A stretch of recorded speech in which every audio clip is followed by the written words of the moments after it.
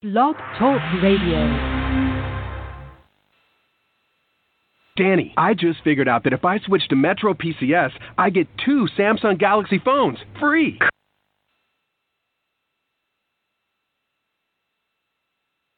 Danny, I just figured out that if I switch to Metro PCS, I get 2 Samsung Galaxy phones free. Cool, Dad. And I could be a super dad with 2 free Samsung Galaxy phones and call myself Double Galaxy Man. Or you could give the second phone to your sidekick. Yeah, I guess I could do that. That's right. 2 free Samsung Galaxy On5 smartphones are all yours when you switch to Metro PCS. Metro PCS. Wireless figured out. Coverage not available in some areas. Sales tax not included in phone price. Excludes numbers on the T-Mobile network. See store for details and terms and conditions. Blog Talk Radio.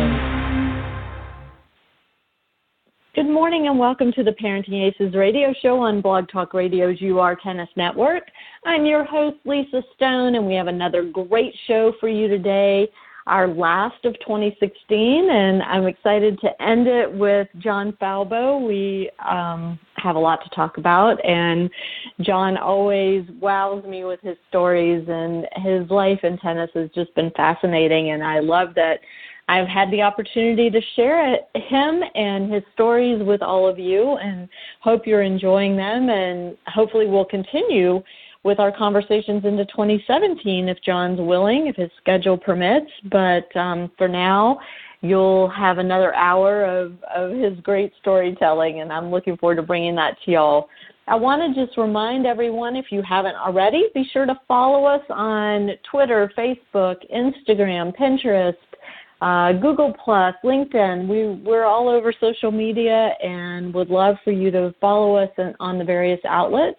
Also, the UR Tennis Network has 2 other shows, tennis-related shows, one hosted by Coach Chuck Creasy, and he always has some fascinating information to share with the world about his coaching philosophies and his thoughts on tennis. And then the other with Coach John Denise, who focuses on high school tennis, and John is the head of the Florida High School Tennis Coaches Association down in Florida. And so he always has some interesting guests on his show as well. So I urge you to check those out on the network. All right, without further ado, let me go ahead and bring John on the line, and we'll get started. John, thank you so much for being with us, and we're pre-recording this, but since it'll be airing post-Christmas, I just want to say happy holidays to all of our listeners out there, and, of course, happy holidays to you too, John. Thank you, Lisa. Happy holidays to you and everybody that ends up listening. And just so you know, so we're clear, my schedule will always permit. I'm fortunate to have control of my time, and there's no way that I would miss. As long as you want to do them, we'll do them. Awesome. Well, I'm glad to hear that. That's a great way to send off 2016 and move into 2017. So I appreciate your generosity with your time, because I know you're a busy guy and I know you're in demand, and I'm just very grateful for the time that you're willing to give us. I'm grateful to be on with you, and I really enjoyed the interview that you did with Lark Baxter O'Neill. I thought that was, if anybody can get a chance to tune into that, she's had a wealth of experience, and the questions you asked and the conversations that you guys had, I think anybody that loves tennis and that has a child that's in tennis or that wants to learn more about the process of developing a child in a bunch of different aspects could learn a ton from that interview. So I thought it was great. Thank you. Yeah, I learned a lot from chatting with Lark as well, and I want to thank you for putting us in touch with each other. She has had a career in tennis that expands beyond anybody that I've interviewed before.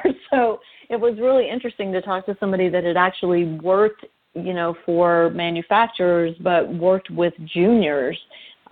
through the manufacturers. And, I learned a lot about that whole process. And so, that was pretty interesting.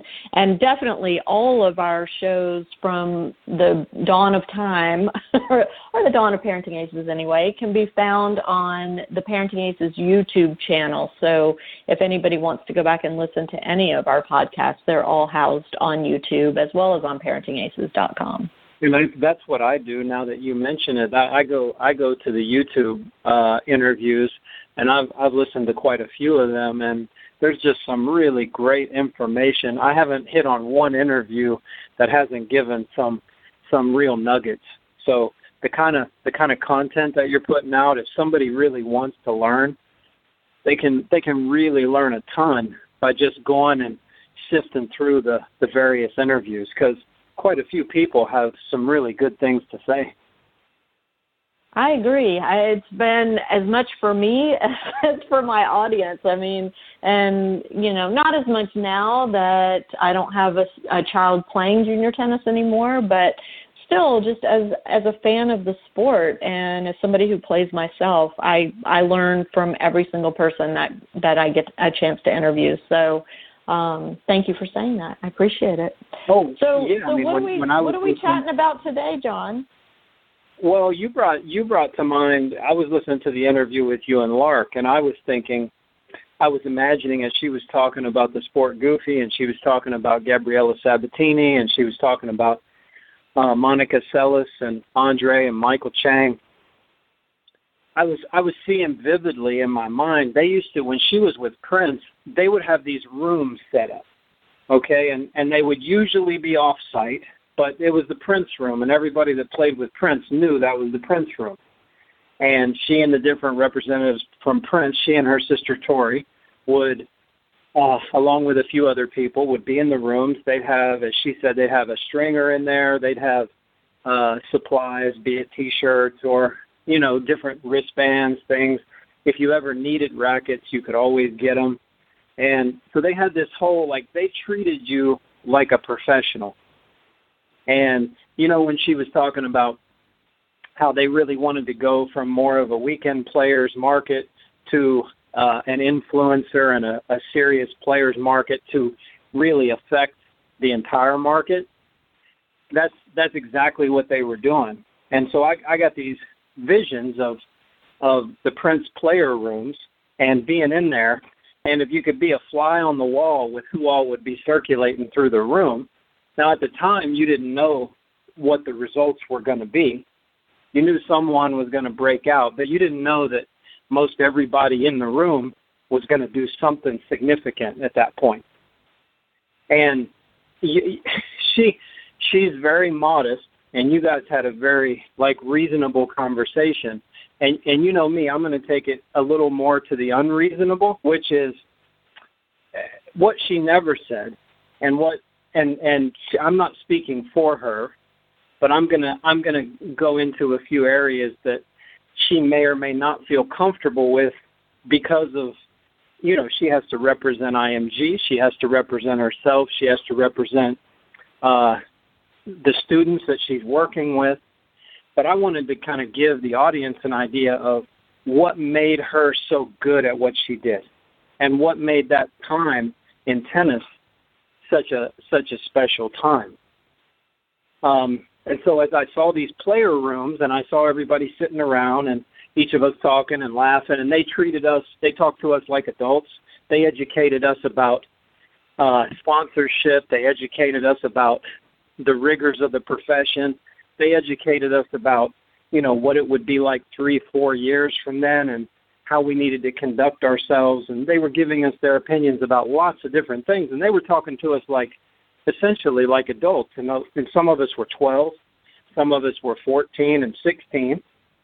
But they were in that, how the NBA has a player development program? Mm-hmm. They weren't just pushing rackets. They weren't just pushing their product. They were helping all of us develop as players and as people. So I thought back then, after I thought of the players' rooms, I thought back to, we were at the Easter Bowl one year. And John, we lost you for a second there. Sorry. You said you thought back there.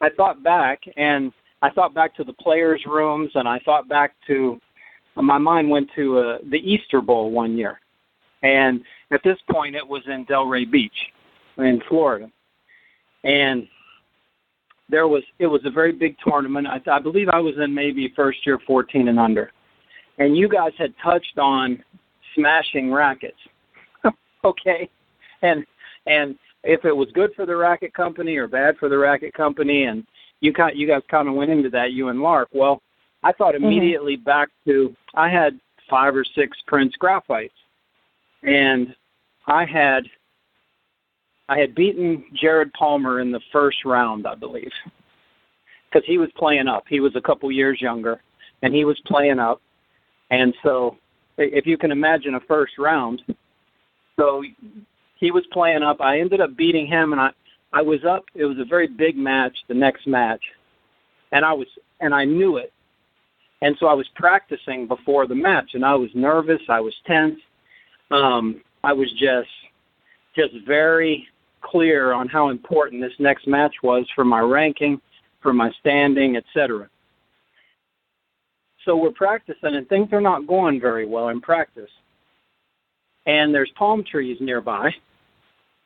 And as things get worse and worse and worse, and I keep missing more and more and more, and I keep getting more and more and more nervous, finally I snap, and I took 2 of my rackets, and I chucked them up into the palm tree.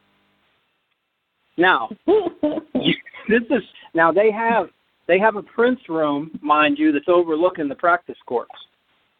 So everybody's practicing peacefully, everybody's getting ready for their matches, and all of a sudden there's this guy, and he just chucks 2 graphites up into the palm tree, and they didn't come down. They didn't come down. So there's 2 graphites lodged in the palm tree by the practice court. So I come over to the switchover, and the coach that's with us, he's like, okay, you got 4 left. You probably, if you're going to play today, you probably don't want to be doing any more than that. So I thought about it logically, and I said, okay, I've just wasted 2 rackets. Then I thought, okay, what if they're up there and they saw that? You know, because I might get no more rackets ever at that point.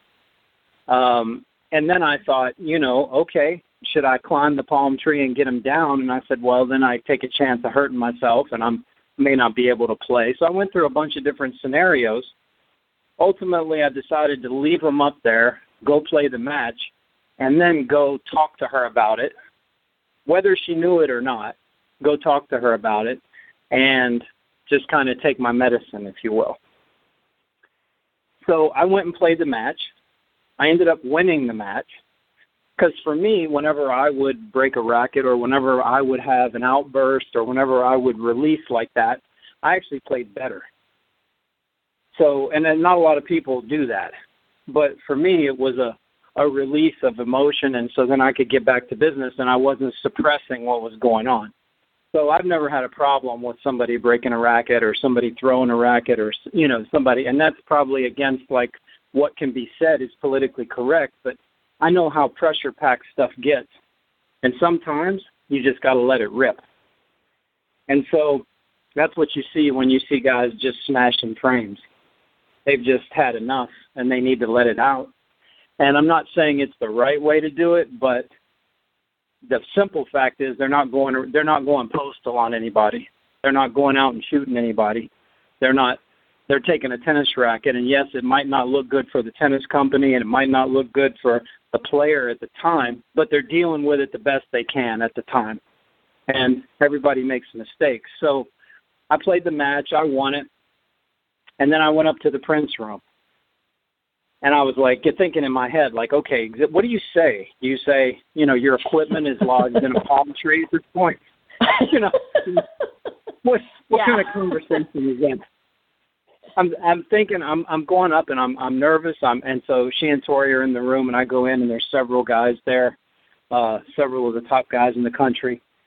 And when I walk in, a couple of the players are looking at me because they're the same players that were practicing beside of me.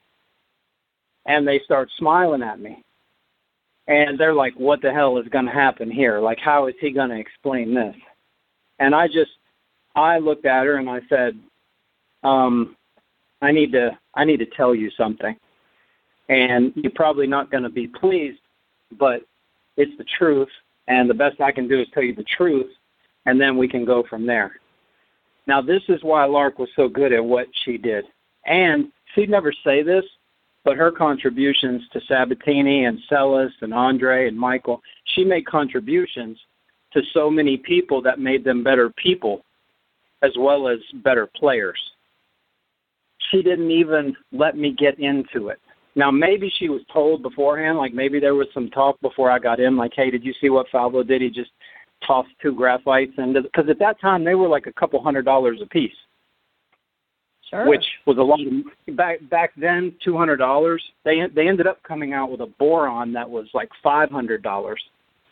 But at that time, the graphite was one of the most expensive rackets on the market.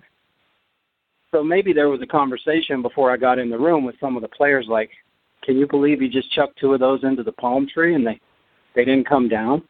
So maybe she knew, maybe she didn't. I don't know to this day.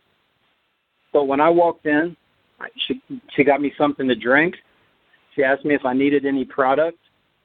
I sat down. She and Tori and I just talked like pretty much nothing had ever happened. And they asked me how I was doing. They asked me how I did in my match. They treated me like a human being. And towards the end of the conversation, she made the comment. She was like, John, you know, all kinds of stuff happens in life, and we all make mistakes every day.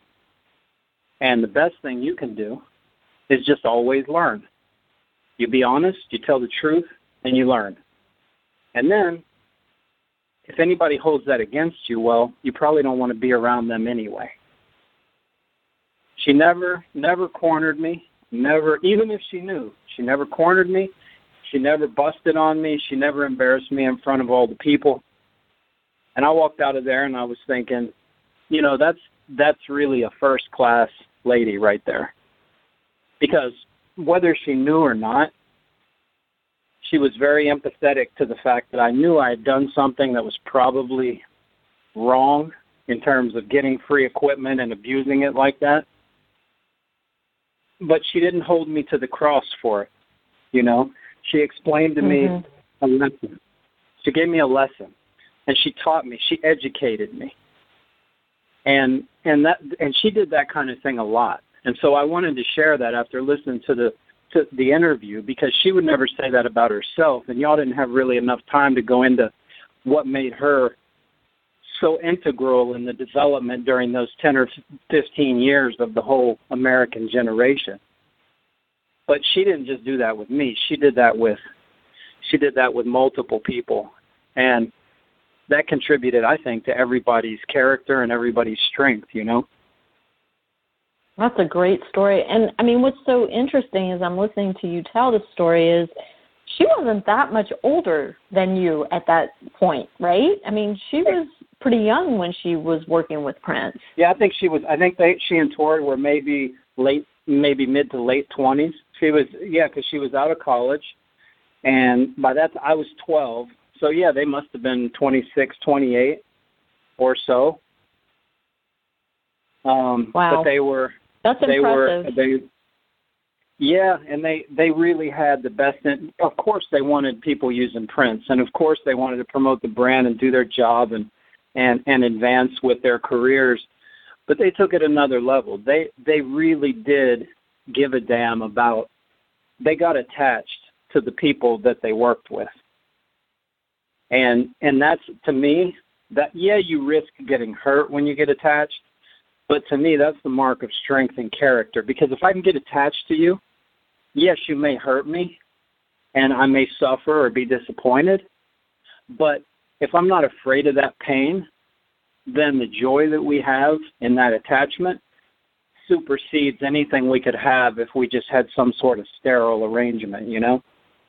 Well, so, I mean, let's expand on this a little bit, because now you've piqued my interest in terms of the relationships that the young players have with the manufacturer's reps. And, you know, I've had the opportunity just through Parenting Aces and through my son to meet manufacturers' reps, and the ones that I've met have been equally, stand-up people as how you're describing Lark. And, I've been very impressed with watching them interact with the players and all of that. So from the players' perspective, maybe you can expand a little bit on what those relationships looked like, not just at the big tournaments, but maybe, during the rest of the year when you're in training or whatever. I mean, what type of interaction did you have with Lark or any of the other reps that you were working with? Yeah, and I tell you, I think of my dad when you say that, because my dad would be in touch with Prince probably once a week.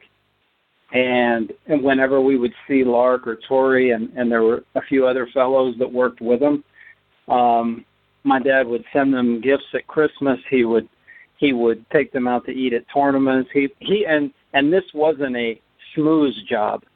He was a very hardcore, direct man. And he would say, look, you guys, I really appreciate what you're doing for my son, because he feels a part of something that's special, and that means a lot to me, because what it's going to do for him for the future, just in terms of his mentality, So he really appreciated the way they treated me. And he would be in touch. He would call probably once a week just to talk. There would be 30-minute conversation about no product sent, no, at the end they would always say, hey, do you need something? Do you need anything? And he'd be like, no, I just wanted to thank you guys. And because every time we see you, you're pleasant, you're kind, you're good to us. And it was just kind of the way you did things. There was a lady with Wilson named Linda, and I don't remember her last name. But there were so many guys. I mean, it was basically Wilson and Prince at that point competing with one another. And there were a number of guys that were on the top in the country that used Wilson just because it was Linda. Because she would call them once a week or once every couple of weeks. She would know their families. She would know birthdays. She would know children. She would know grandchildren. And this is the type of thing that it doesn't matter to me. Like, loyalty in our family is the number one component. And you can do a lot of things wrong. You can make a lot of mistakes. But if you're loyal and you're truthful, that supersedes everything. And they really had a sense, because they came from a generation back before, so they had a sense of, hey, you know what, if this person is going to do right by me, I want to do right by them. As opposed to, well, let's just see what I can get and move on. Let's just take what I can take and then use everybody and move on. So, yeah, they wanted to sell product. They wanted everybody promoting the brand. But it went a lot deeper. A lot of today I laugh because a lot of banks and insurance companies and other, corporate type institutional companies will say, well, we want a relationship. And I'm thinking, okay, if I give you my money and I become an unsecured creditor, that means you've got jurisdiction over my money at that point. How is that a relationship? That sounds like something totally different to me. That doesn't sound like you're really going to be considerate of me at that point, seeing as how you've got control of my money. Now, right. A relationship to me is when you can sit down and you can talk to somebody, when they know your family, when they know your birthday or your children's birthday. And to act like family and not be family, as I've grown up, is one of the biggest insults you could ever place. So to say you want a relationship with somebody when really all you want to do is take their money, that's insulting. That's disrespectful to me. But what they did and the way they did it, that whole era of people, and it sounds like some of the people you've met, they really gave a damn about the player. And yes, they were honest. We want you to use our product. We want you to be repping our product the whole way through. But at the same time, we're going to be sensitive to your schedule. We're going to be sensitive to your fatigue level. We're going to be sensitive to all the pressures you might go through. We're going to be sensitive to the fact that you're growing up as you're trying to do all of this. And we're going to have some common sense and some empathy about this. It's real development. You hit on it with her in the interview. It's real development. It's not, kind of pseudo development. It's not window dressing development. It's actually getting in there and really contributing to people's lives. So that's what I think. I found that. Sorry, I was going to say I found it so interesting, and I said this in the podcast with Lark, that they use that term, player development, that she considered herself in player development as a manufacturer's rep, and I had never heard that term in relation to, a manufacturer. It never occurred to me, but now listening to you and the type of interaction that you had and thinking now about my interaction with some of the current manufacturers reps out there, it makes total sense. It's not just about developing the player as a player, but again, developing the person. And, that's one of the things that good coaches do, is they develop the whole person, not just the player. But, again, it never occurred to me that a manufacturer would be in that role as well. So I learned something new. You're correct. You're right on the money, Lisa, because, for instance, if you sat down with Pete privately, not to write a book, not to do an interview, just privately, just really personal stuff that he won't tell hardly anybody. And you said, what do you think are the key ideas that you've been able to capitalize on that allowed you to be so great?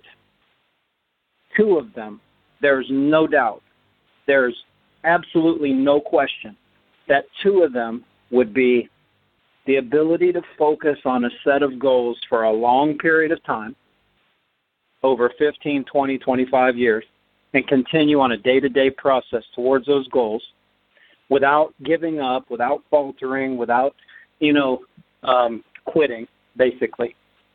So the ability to focus on a set of goals for a long period of time, that would be one of them. Another one, and it's every bit as important, would be he would tell you, I don't panic. I do not panic. And what he means by that is he could be down a set, he could be down a set and a break, he could be down 2 sets. Biggest match you want to name, he's not going to panic. Why? He knows himself. He knows his game. And within those two, that intertwine those two together, are his character. And character is not about how good of a player you are.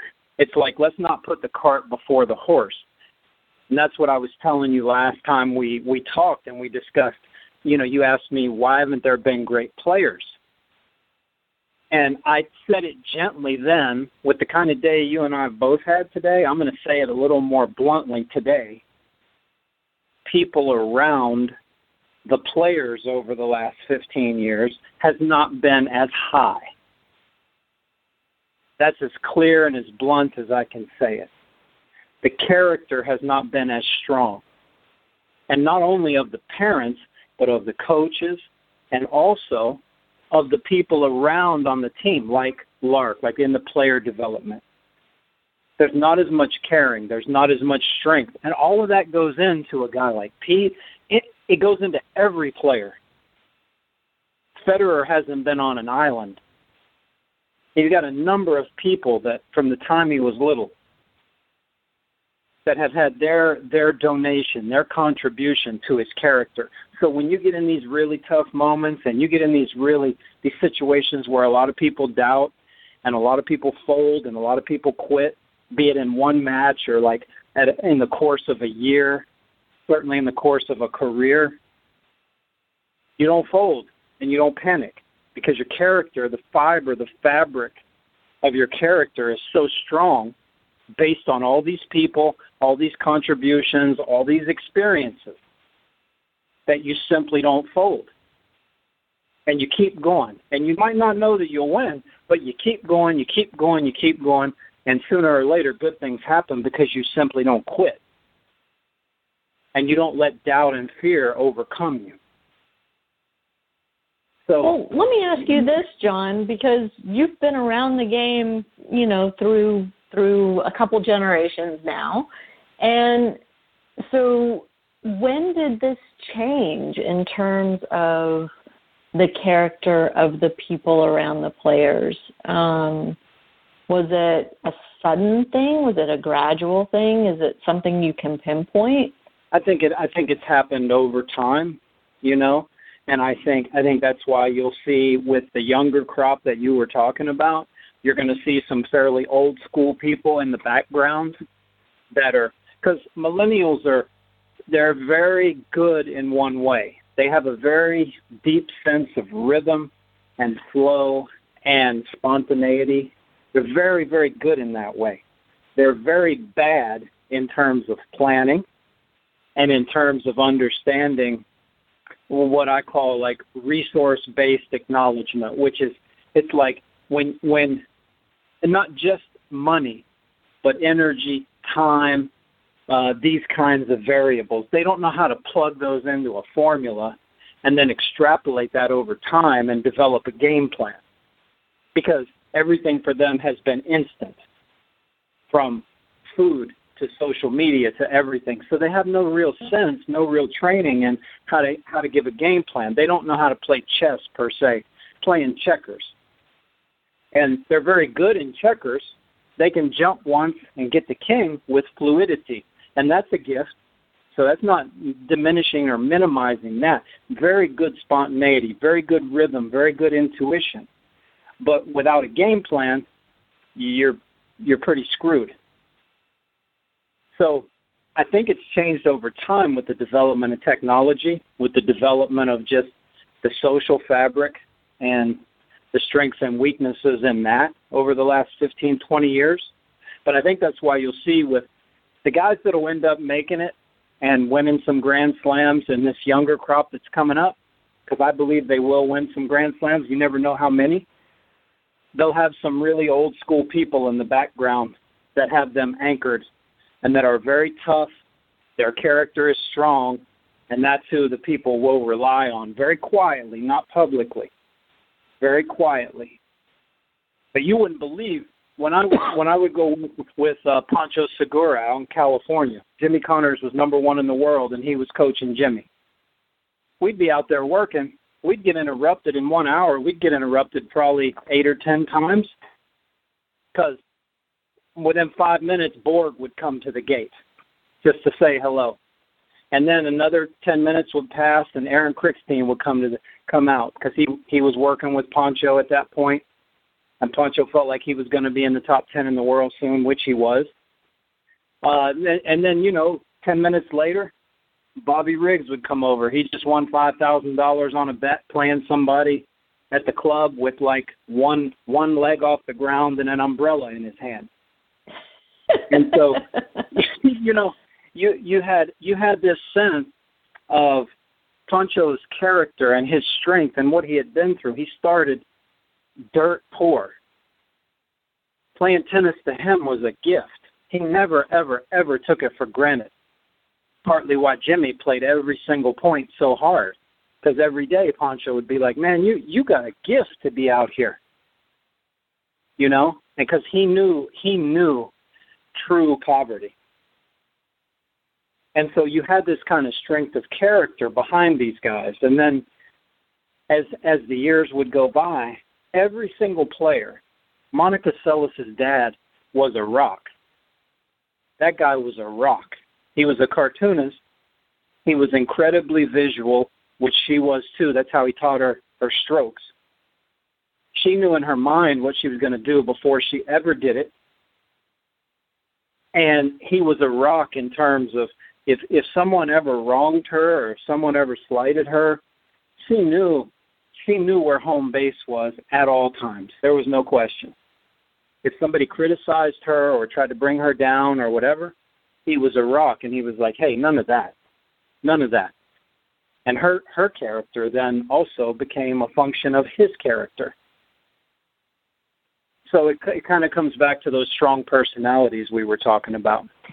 And as an addition to that, I would say this, and no one will say this, and I understand why our group of guys won't say it, because the way it would be interpreted in the mainstream media, it would be regenerated and treated as disrespectful to this current group like Federer and Djokovic and Nadal.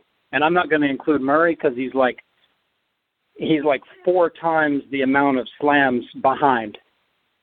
So anybody that includes him in that group is just flat out wrong, because he's not even close. Yes, he's number 1 in the world, but until he gets to 8 or 10 slams, he's not even close to those guys. No, and the players will not say this. And I understand why, because they don't ever want the guys on top now to feel disrespected. And that's what could happen.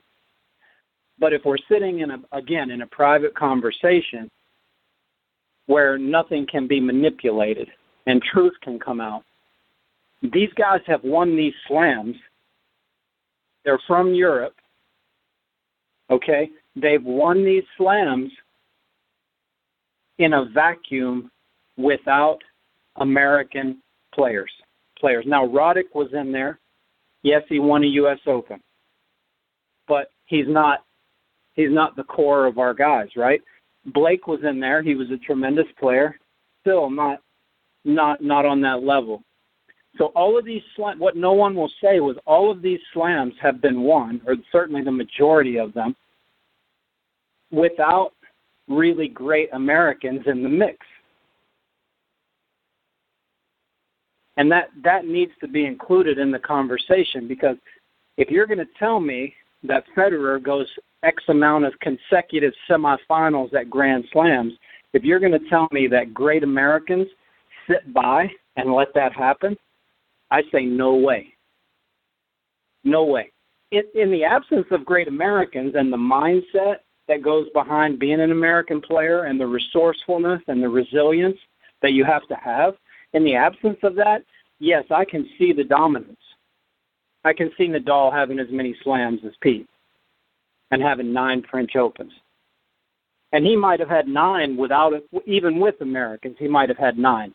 But the chances of him having 14 are drastically reduced if you throw some all-time great Americans in there, simply for the mental aspect. They're not going to stand for it. They're going to find a way to break those streaks. They're going to find a way to win some on their own. And that. I'm not saying their records are not great. I'm not saying they're not great players. I'm not saying that they're not to be commended. But you cannot say all of that without saying this has happened in a 10 to 15 year vacuum where there have literally been no Americans that you will classify in history as really great ones that are winning 5+ Grand Slams apiece, 4 or 5+ Grand Slams apiece. And when you start throwing a Courier in there, and you start throwing a Chang in there, and you start throwing a Andre in there and Pete in there, even though they didn't win slams, you start throwing Todd Martin and Malavia in there. And then you start throwing Alex O'Brien and these different guys in there. And you're going to tell me that these guys are going to have the same kind of winning streaks that they've had? It doesn't matter to me that none of the other guys feel like they can say it. It needs to be said, because there's no way they have these kind of winning streaks. No way. Because there's a ton of guys in Europe that are making a great living, plenty satisfied with getting to the round of 16 or the quarters. They're making their money. They're traveling around Europe. They have a wonderful lifestyle. And that's cool. That's excellent, But in terms of really getting down and grinding in those really tough moments and grinding out some matches in the quarters or semis against guys, it's not about the money at that point. It's about just, am I going to be tougher than this guy? Am I going to outlast this guy? Am I going to get it done? Where were our Americans? Where were the challengers from our country? Well, they were non-existent. That's what I'm saying, and I think that needs to Why? be. Well, we've hit. I believe we've hit on it because the character, the fiber within the player, was simply not as strong. And so you can talk about equipment changes, you can talk about surface changes, you can talk about all kinds of stuff, but at the end of the day, the character wasn't deep enough and strong enough to find ways to get it done. Plenty of money's been made. Plenty of titles have been won, like second and third tier titles. But it's a whole different idea mentally. It's like a boxer. When you fight most everybody else, it's one thing. When you fight Floyd Mayweather, it's a totally different idea. You got to dig to a point that you wouldn't normally have to dig. And a lot of guys simply don't want to dig mentally like that. They're simply too scared, or they simply don't have the strength to dig like that. They're afraid of what it might do to them mentally. They're afraid of what people might think of them. They're afraid they're not strong enough. And I'm talking to you real. I'm not talking like, CNN, hype, propaganda, ESPN type stuff. I'm talking very privately and saying, look, when you get into a guy's psyche and you really see what he's scared of and why he's not playing every single ball, it's why Michael Jordan would literally punch guys in the face at practice. He was like, look, you got to play every possession. I don't care if it's practice or a game. You play every ball, you play every possession. And if you're not going to do that, I'm going to inflict some pain on you until you decide to do that. Same thing with Mayweather. When you get in there, you're having punches thrown. You're dodging punches. You're trying to hit. It's a whole different level of intensity and hunger. And if you want to say that... Let me ask you... Go ahead. Go ahead. I'm sorry. Well, I was going to say, if you want to say that they've been too soft, that's a general way to say it, but you have to drill deeper, in my view. And it comes down to the character with which they were not only raised, but with which they were coached and with which they were surrounded.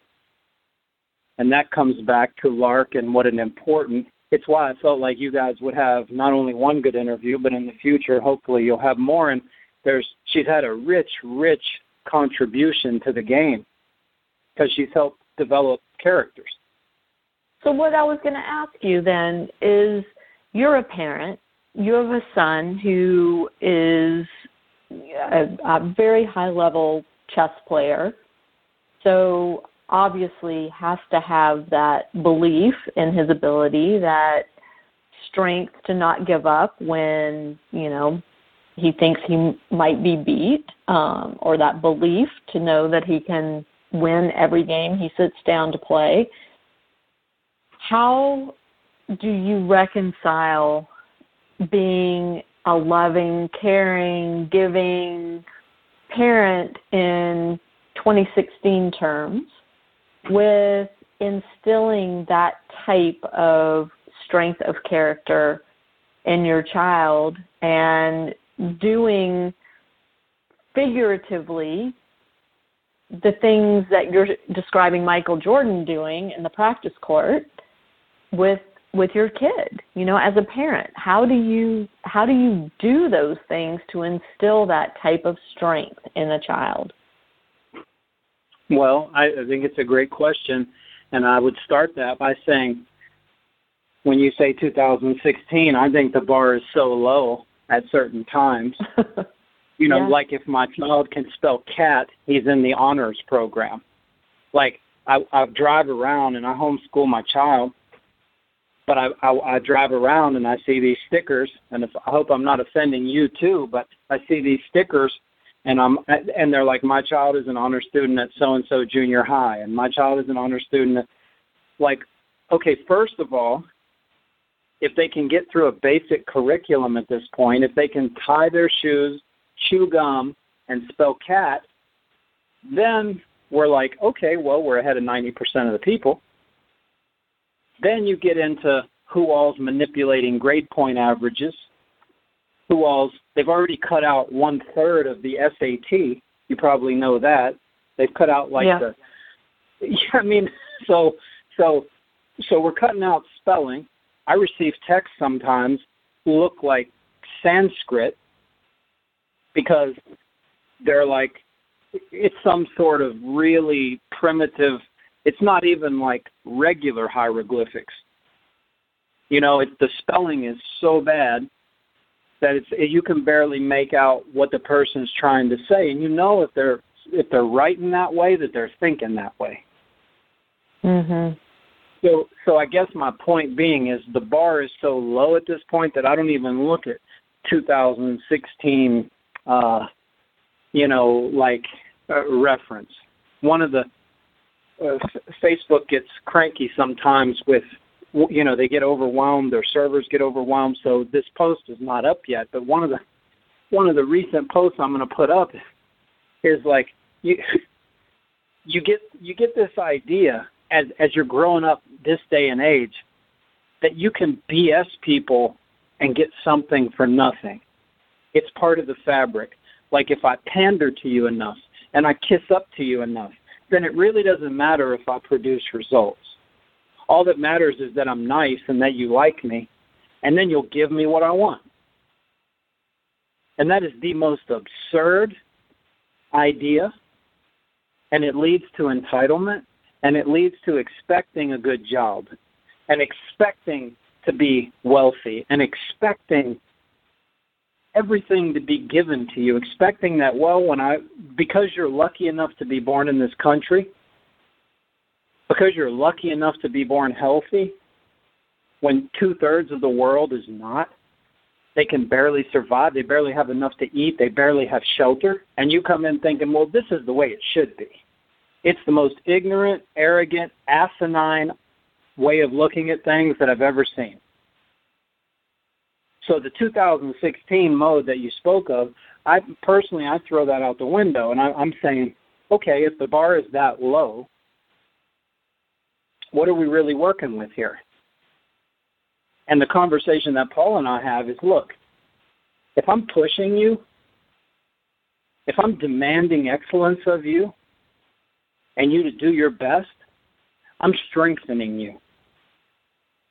If I give you what you want just because it's easier for me, I'm weakening you.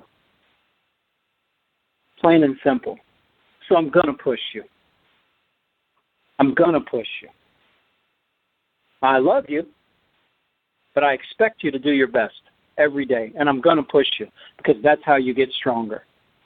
Because if I'm to accept an excuse or a manipulation or a pander or a placation, then I'm really weakening you. And I'm not able to look myself in the mirror like that. So at the end of the day, I think it comes down to the communication with the parent and the child and some real direct honesty. And I think a lot of kids grow up and they say, well, if I just massage this situation here and if I, it's like everybody getting a trophy.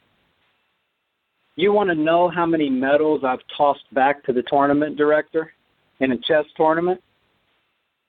Like, especially when Paul was first starting out, he'd get like 16th place and they'd hand him a medal and want to take a picture, and I'd take the medal and I'd just toss it back to the guy. I'd be like, are you kidding me? He came in 16th place.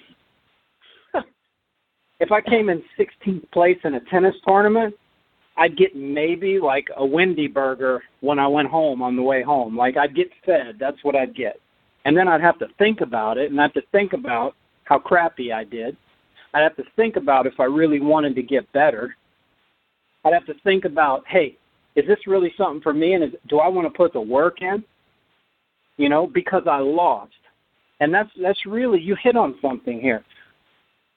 People are afraid of loss more today than they've ever been. And you don't get anything good without loss. So if you can't deal with loss, be it death, of people around you, or mistakes, or losing, if you don't know how to deal with loss, you're really a fragile individual. And you're not the type of individual that's going to be winning Grand Slams for sure.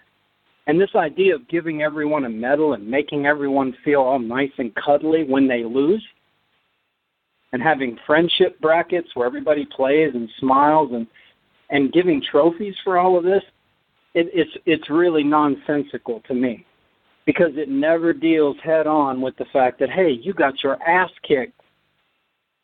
You just your butt beat. Now, what are you going to do about it? Are you going to dig down and mentally find if you really want to do this? Are you going to go physically work at it? Are you going to deal with your competition and developing a competitive edge in a way that no one else has? Because without loss, none of this happens. Without loss, there's not the hunger. It doesn't test you. These ideas, you have to be able to deal with loss. And loss is painful, and loss is disappointing. But loss is good, in that if you're strong enough, and if you're resolute enough, resolved enough, you build your character, and then you get better, and you improve through work, not through BSing somebody. Oh, hey, you look nice today. Hey, that's a nice tie. Hey, maybe I could get a better grade. It's BS, because I can tell you money doesn't work that way on the highest level. Tennis doesn't work that way on the highest level. Business doesn't work that way on the highest level. Any great friendship I've ever had doesn't work that way on the highest level. Mistakes made, there's things to communicate about, there's things to work through, and ultimately there's loss, and then there's recovery, there's preparation, and ultimately there's development and improvement. But yeah, knowing one another the way we do at this point, you would have had a good laugh. They'd give me the medal to give to him. I'd give it to him, he'd give it back to me, and I'd toss it back to them. Mm-hmm. And why? Because he came in 16th. You don't get a medal for that. but let's clarify too, John, because I can already hear kind of the buzz. Gosh, this guy's a real jerk. I mean, he's got 16th. That's not so bad. So let's clarify. It's not that you're any less proud of him for if he's worked hard and 16th was the best he was able to do on that day. Am I saying that right? I don't want to put words in your mouth, but there's a difference in shaming your child for losing and helping them take a loss and turn it into a desire to work harder to do better next time. And you're absolutely correct, but the fact that you even have to explain this shows the fragility of the mentality that we deal with today. Because you're correct. You're correct. You're right on the money. I dispute nothing you just said. But with someone who's not fragile, you don't have to say that, because you know what? He knows I love him because of the time I spend with him every day. He knows I love him because of the care that I give him every day. Our relationship is not fragile. So he knows that I'm out for his best interest. He knows that I recognize when he does his best and when he doesn't do his best. He knows that I know him like the back of my hand because I've spent the time and I've provided the care for him. So we don't have a fragile relationship. So that base is there to the point where we can get on to the really good stuff, which is how do we get as good as we can possibly get? How do you get as accomplished and achieve as much excellence as you can? And you hit the fact that you even have to preface what I said, what you said, which is right on the money, which is the base that's been laid, shows you the fragility of what's going on, and quite frankly, why there's not more excellence, why there's not more achievement. But that's a big part of the culture of junior tennis, and I don't have experience in other junior sports, but from talking to parents involved in other sports. It's the basis, of many, many junior sports right now. And so I think, again, this is why these conversations are so good. I think it's important for parents especially, and coaches as well, to understand that, you don't have to make a kid feel good when they lose. That's not a necessary thing. Kids you're not supposed to feel good when you lose. It's supposed to feel bad. Yeah, and I would add to what you just said, which I totally agree with. I think it's actually counterproductive and bad for the child, because I think it's lying to them. Because deep down, if they did their best, and they did their best, then both of you are going to feel good about that fact. Like that's just a fact. That's a maxim, if you will. When you do your best, you feel good. You still there? Yeah. Yeah, I'm here. Okay. Sorry, I heard a couple beeps. So when you do your best, you internally, your psyche, your whole internal mechanism feels good. So everybody's going to know if you did your best. But to actually then have to placate somebody because the relationship or one of the people, sometimes it's not even the child that's fragile. It's the parent or the coach that's so fragile that then they feel like they have to placate the child so that nobody gets too honest. And so I agree with you that when you lose and you feel bad, it's not that you feel bad about yourself. Doesn't change. That's unchangeable. But you feel bad about your performance and your behavior. Now, the performance and the behavior are changeable. The spirit and the self-worth are time immemorial. Those don't change. And if you have the discipline and you have the core relationship with somebody to know that those things don't change and that the love is always going to be there, well, then when we perform bad, we have to admit it. We have to admit that the performance might have sucked. That doesn't mean you suck as an individual, but the performance might have sucked. So how can we get better?